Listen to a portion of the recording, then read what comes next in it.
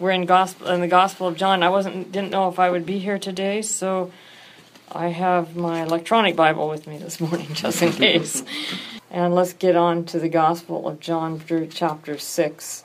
We managed to get through pretty much the story part of this, but we're now ready for the really important part.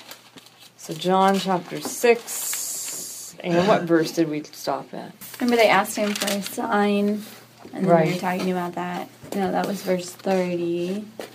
Oh, yeah. Yeah, we were in that sort of area, right? Yeah, verse 30, they asked, what miraculous sign will you do that we can see and believe you? This is the feeding of the 5,000 that Jesus did, and they tried to make him king. They tried to force him to be king. Well, if you believe in a king, you believe in force, right? Mm-hmm. So you're going to try to manipulate Jesus or force him to take the throne. And Jesus orders them to leave. And he orders his disciples. And it must have been very hard for the disciples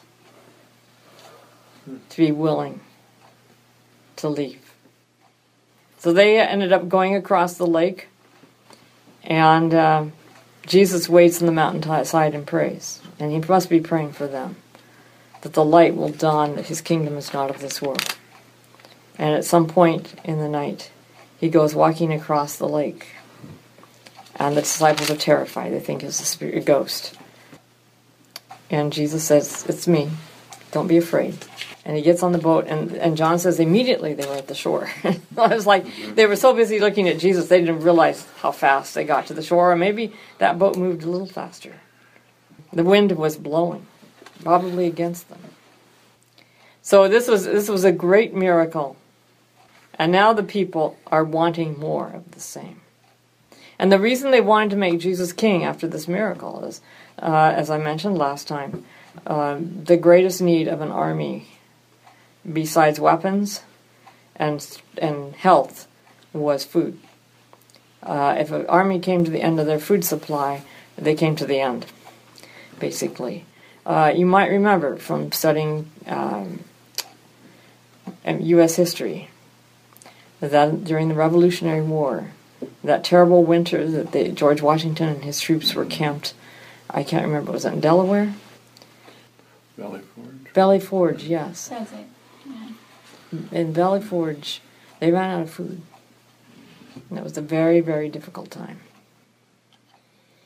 So here's Jesus, who can feed 5,000 people. That's 5,000 men. And it doesn't include all the women and children that were along. And apparently there were a lot of women and men. Women as well as men. And their children. So the early church now is becoming already known for its inclusiveness. So now we come to the heart of the conversation, an extensive conversation that is extremely important. We talked last week about what a sign is. Why did they want a sign all the time? This isn't the only time they ask for a sign. Why did they always want a sign? I want to pick up there again because I'm not satisfied that we really understand this. Yeah. And I'm still grappling with it myself. How many people read the horoscope in America? A lot. They believe in it? They're at least intrigued by it. Mesopotamians read omens to find out the verdicts of the gods. But this sign is more of a miracle sign. And they even remind him, our fathers ate manna in the wilderness, as it is written, he gave them bread from heaven to eat. So, produce. He just did. He just did. And it doesn't make any sense to ask another sign. Why aren't they just rejoicing in the sign he gave? And to me, this is, again, a lust for power. And lusts for power come in many forms. They can be very, very subtle forms. So in their lust for power, they wanted more and more and more. And that's the sign of lust. We're never satisfied until we have more power, more control, more things, more more ability, more this, more that. So they're not satisfied. That's like the human psyche in general, though. You're never satisfied with anything you attain, so you just keep looking. And I think that's maybe part of the message that Christ is giving. He wants you to be satisfied and content and stop asking for the sign and be, satisfied with the presentation of Christ. Yeah, I like that. Let's keep that in mind as we read on. So we stopped with verse 34, I think. Okay, so starting with 35. Doug, why don't you read? Read verses 35 to 40. Then Jesus declared, I am the bread of life. He who comes to me will never go hungry, and he who believes in me will never be thirsty. But as I told you, you have seen me, and still you do not believe. All that the Father gives me will come to me, and whoever comes to me I will never drive away.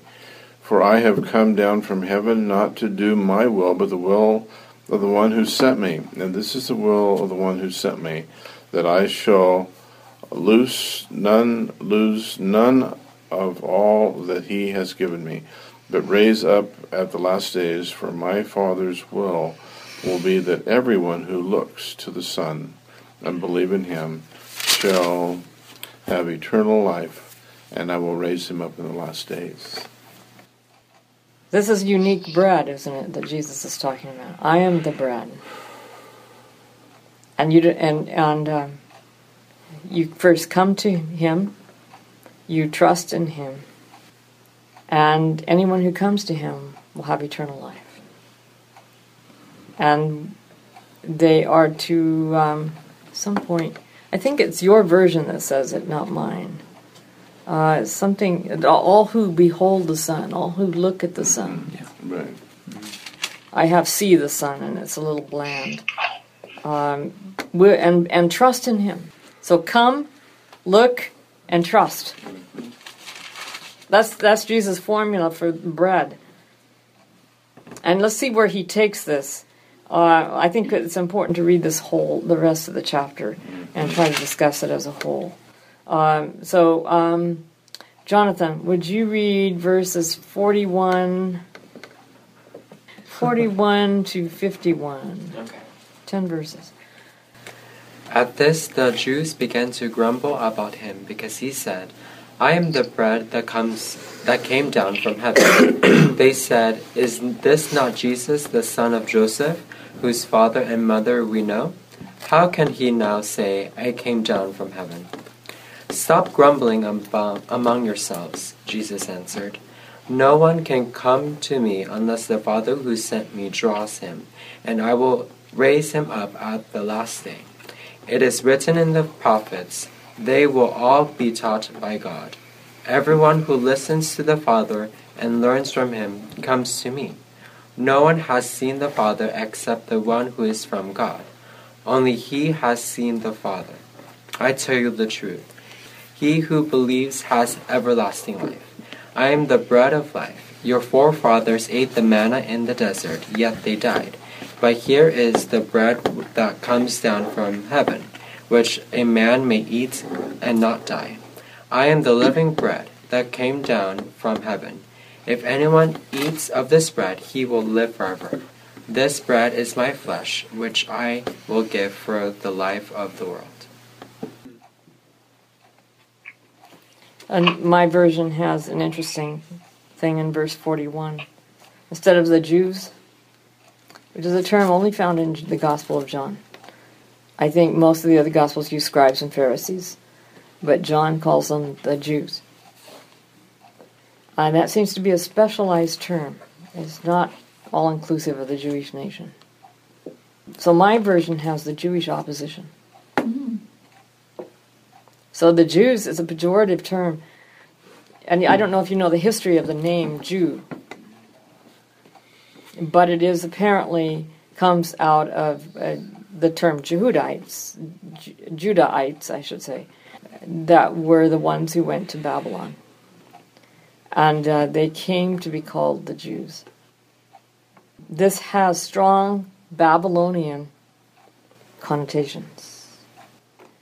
And I have come to believe that John sees the opposition to Jesus as coming from Babylonian influence. When I read my paper, that was one of the things it tried to show. So that's an interesting point. This is pretty much reiterating what he said earlier, isn't it? And the central core is, and they shall all be taught by God. That should ring loud and clear in our ears, shouldn't it? Yes. Given that that's our motto. Yeah. Everyone who has listened to the Father and learned from him comes to me. No one has seen the Father except the one who is from God. He has seen the Father. Jesus is here saying, you don't know the Father unless you see him in me. And if you see the Father, then you come to me. All right, let's go on.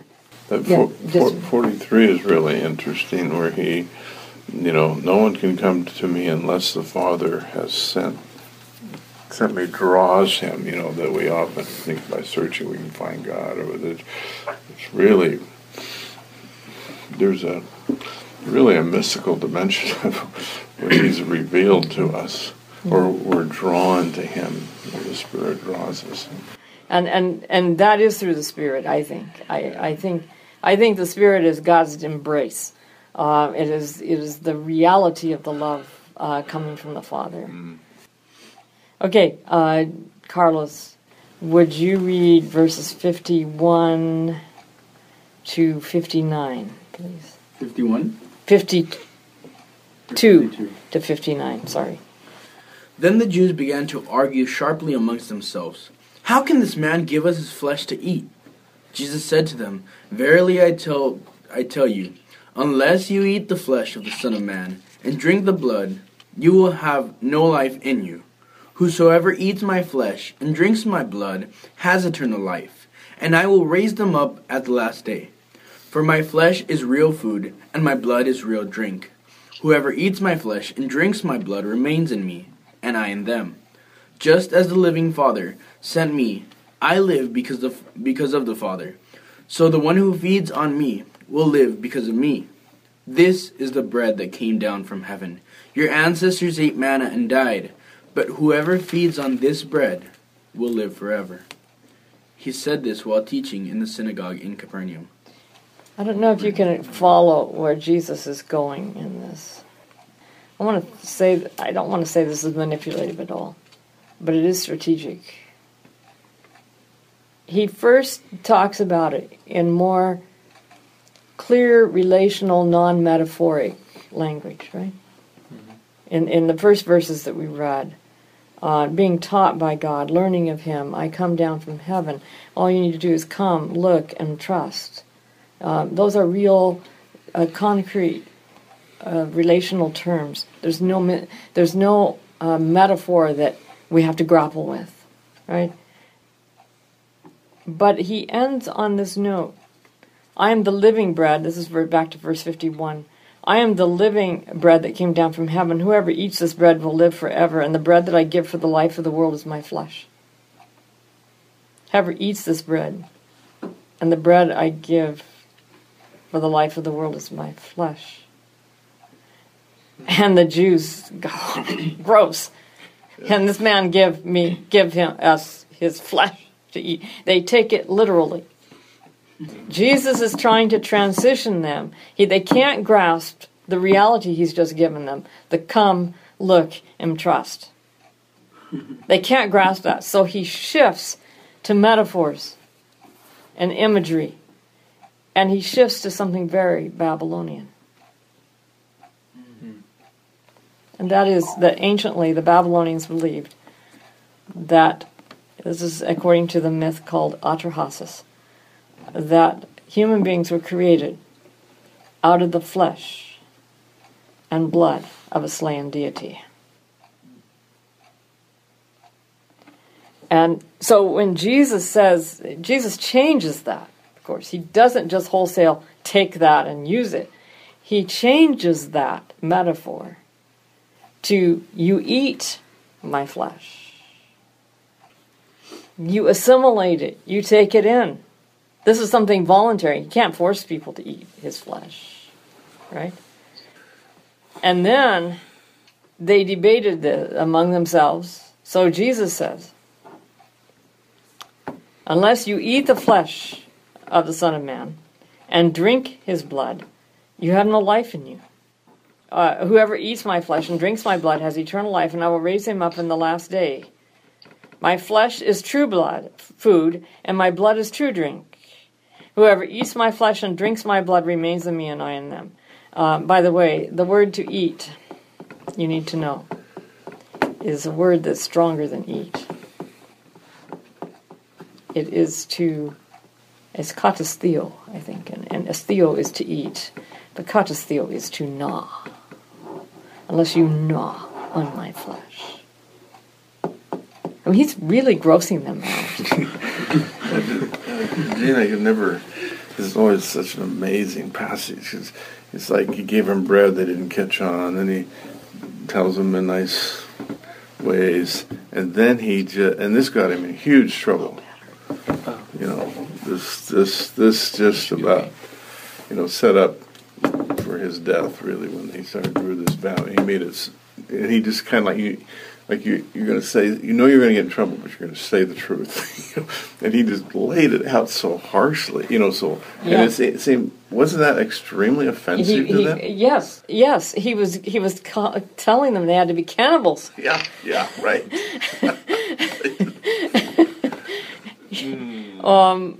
No, they're completely grossed out. And you remember back to John 3, when he tries to use this imagery of the new birth, or a birth from above, on John and on Nicodemus. And Nicodemus just can't get it, and he's taking it literally. And Jesus says, if I tell you of heavenly things and you don't grasp it, if you tell you earthly things and you can't grasp it, how can you grasp it if I tell you about heavenly things? Yeah. This is the problem. But it's such a powerful metaphor, Gene, because you look at how you assimilate Christ. He uses, eating his flesh and drinking. It has to become a part of you. I've never heard of the gnawing thing, where you have it isn't just a cognitive belief, or not just. No, you have to wrestle with it. You have to wrestle with it. Cell of your body. Gnawing on flesh means you're having to pull it off the bone. Yeah, seriously. So he's taking something very Babylonian and he's transforming it. And let's see where he goes with this. Would they be aware of this Babylonian information? They would. And here's how I know that. There's several articles written by a man by the name of Mark Geller, who's a biblicist / Assyriologist. So he's very familiar with the ancient Near East. He's Jewish. And he has written a couple of articles showing the influences on the Babylonian Talmud. That there were actual words in Akkadian, wholesale put into the Babylonian Talmud, and that readers who don't know Akkadian can't get the joke. And that the fact is that there was a Babylonian priest during the Hellenistic period, during the Seleucid period, who wrote in Greek a compilation of myths and everything about the rituals and all of that, because he was a priest. He wrote that in Greek. Beros's work isn't available to us in its actual form, but we know that it was there because it lasted. This is during the Seleucid period, shortly after the time of Alexander the Great. We know it lasted into the 3rd century because Eusebius, a church historian, quotes it. That means that Babylonian influence goes clear into the 3rd century AD among Christians, let alone among Jews. And there's studies being done now. This is a very recent trend in Assyriology, that there are studies being done that connect the dots and all over, both east and west. The Babylonian influence is very pervasive. Now, I don't know, back to your question, Doug, I don't know if the disciples knew about Atrahasis, but it's very possible the rabbis did, due to what Berosus wrote. And so when he uses that It would, sort of even if they didn't know the work, they would know the idea. The idea would still be traveling. Right. I'm sorry, what? The idea about the flesh. Yeah, the idea of human beings being created from the flesh and blood of a slain God. Right. And so when they hear that, they think to themselves, why would we, do that? Yeah. Why would we want to Why eat would that we want to eat deified that? aspect of a person? Yeah. Maybe to become like that. I think that Jesus is really meeting them where they are.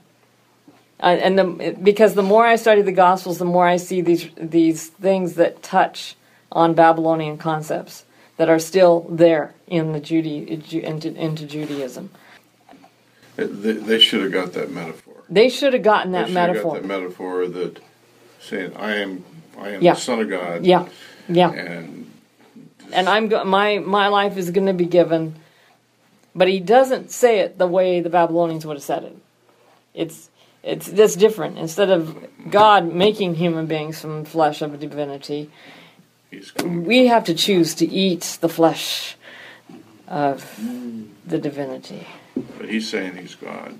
He is. He is very clear. No, and that's why he says you cannot see the Father unless you see me. In essence. Okay, Shalina, would you read 60 to 66? Many of his disciples, when they heard this, said, "This is a hard saying. Who can understand it?" When Jesus knew in himself that his disciples complained about this, he said to them, "Does this offend you? What then if you should see the Son of Man ascend to where he was before? It is the Spirit who gives life. The flesh profits nothing. The words that I speak to you are spirit, and they are life. But there are some of you who do not believe."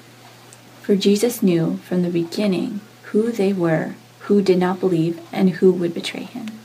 And he said, "Therefore I have said to you that no one can come to me unless it has been granted him by my Father." From that time, many of his disciples went back and walked with him no more.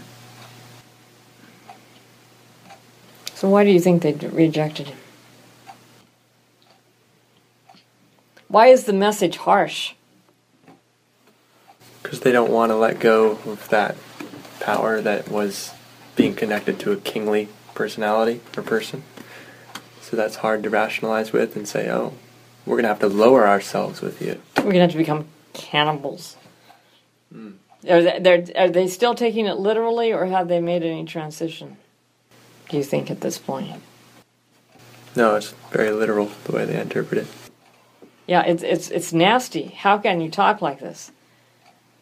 But if they really think about what they've tended to believe, they know, like Doug pointed out,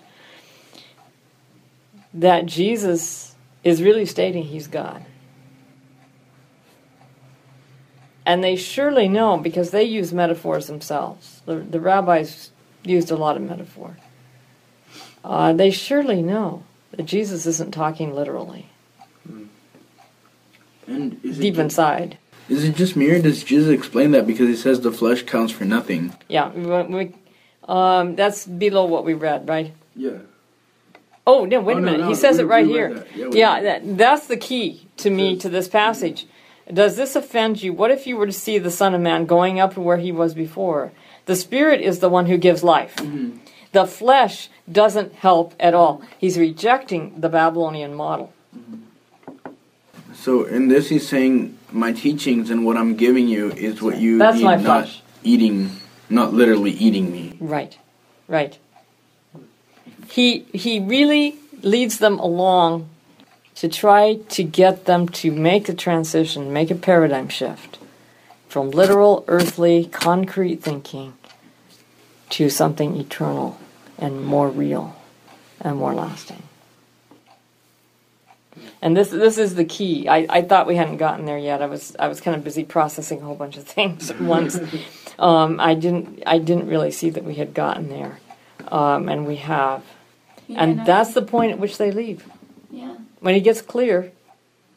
It's so weird that they, like, after he so clearly explains it, then they're like, okay, I'm out. But then, like, it goes to show that, you know, what you were saying earlier about what Jesus said to Nicodemus, like, if you can't understand earthly things, then how can I expect you to understand heavenly things?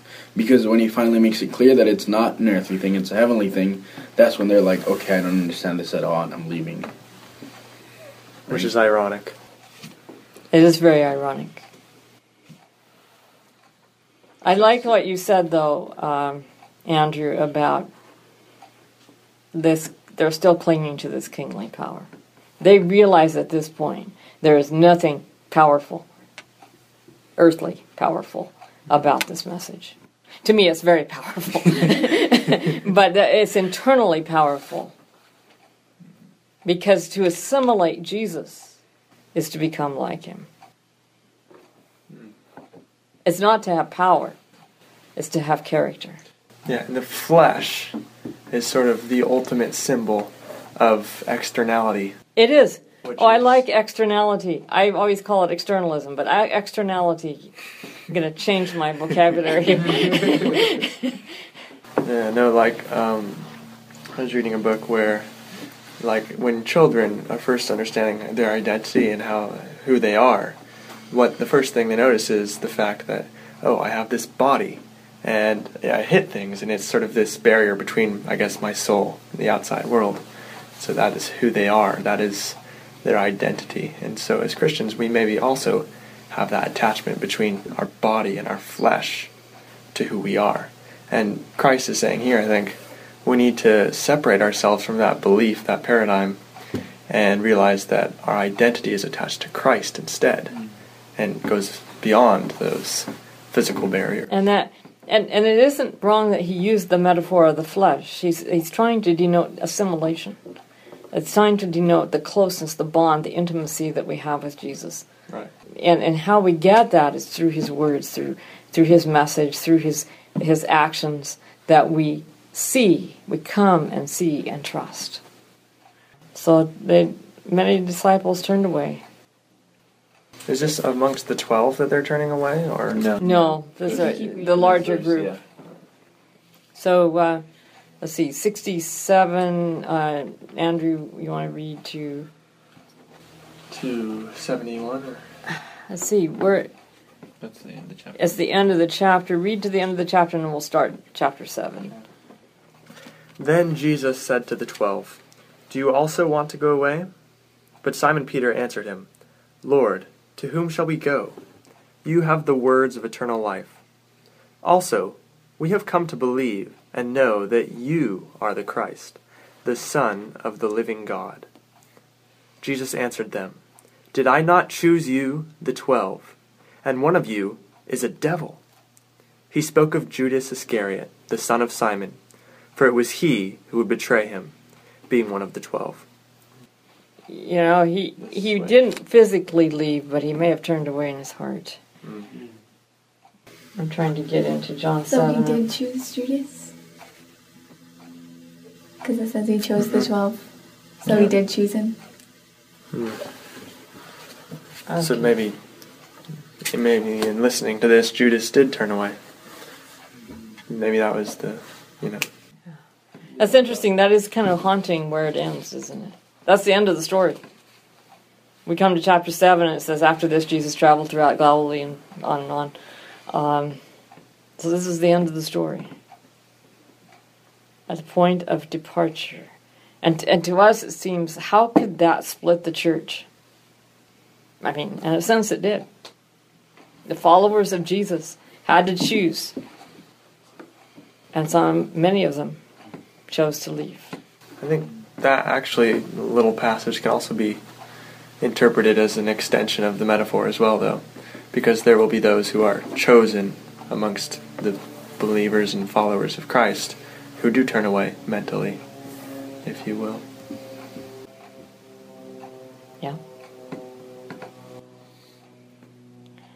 So what really is it, if we can recap, what is it really that leads them to leave?